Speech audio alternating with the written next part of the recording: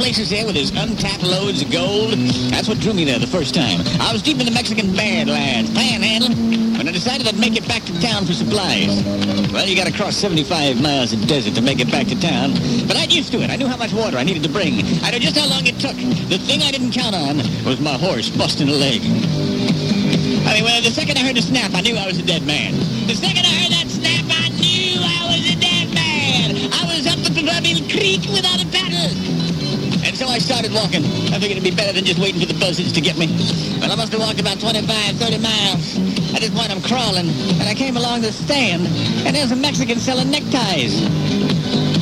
I said, hey, you got any water? He said, hey, no water, so you gringo, only neckties, $5. I said, what are you nuts? What are you nuts? You're selling neckties in the middle of the desert. He said, geez, and your gringo, they are nice tie, too, fella. Yes, sir, they fit real good. Whatever you're wearing, I have a tie with you. Guy said, you're nuts. That's the reason this country's backwards. I can't believe it. In a place like this, you got a stand set up, and you're selling neckties. Doctor, he said, gringo, you want a tie? I said, no, I don't want a tie.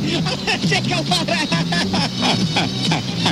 Shaking my head in disbelief, I got back down on all fours, and I started to crawl away. Oh, yeah. When up ahead, I saw it. A cantina. Cantina! I shook my head. I thought maybe it's a mirage. Maybe I'm just seeing things. When I get closer, I felt it. It was wood. It was a sign. It was a cantina. A real place. Thank God. I got up. I brushed myself off. I took unsteady steps toward the door when the manager came out. I said, hey, I'd like 3 beers, please. He said, I'm sorry, Senor Gringo, but no one admitted here without a tie. Yeah, he's crazy. He's the Greaseman on DC 101.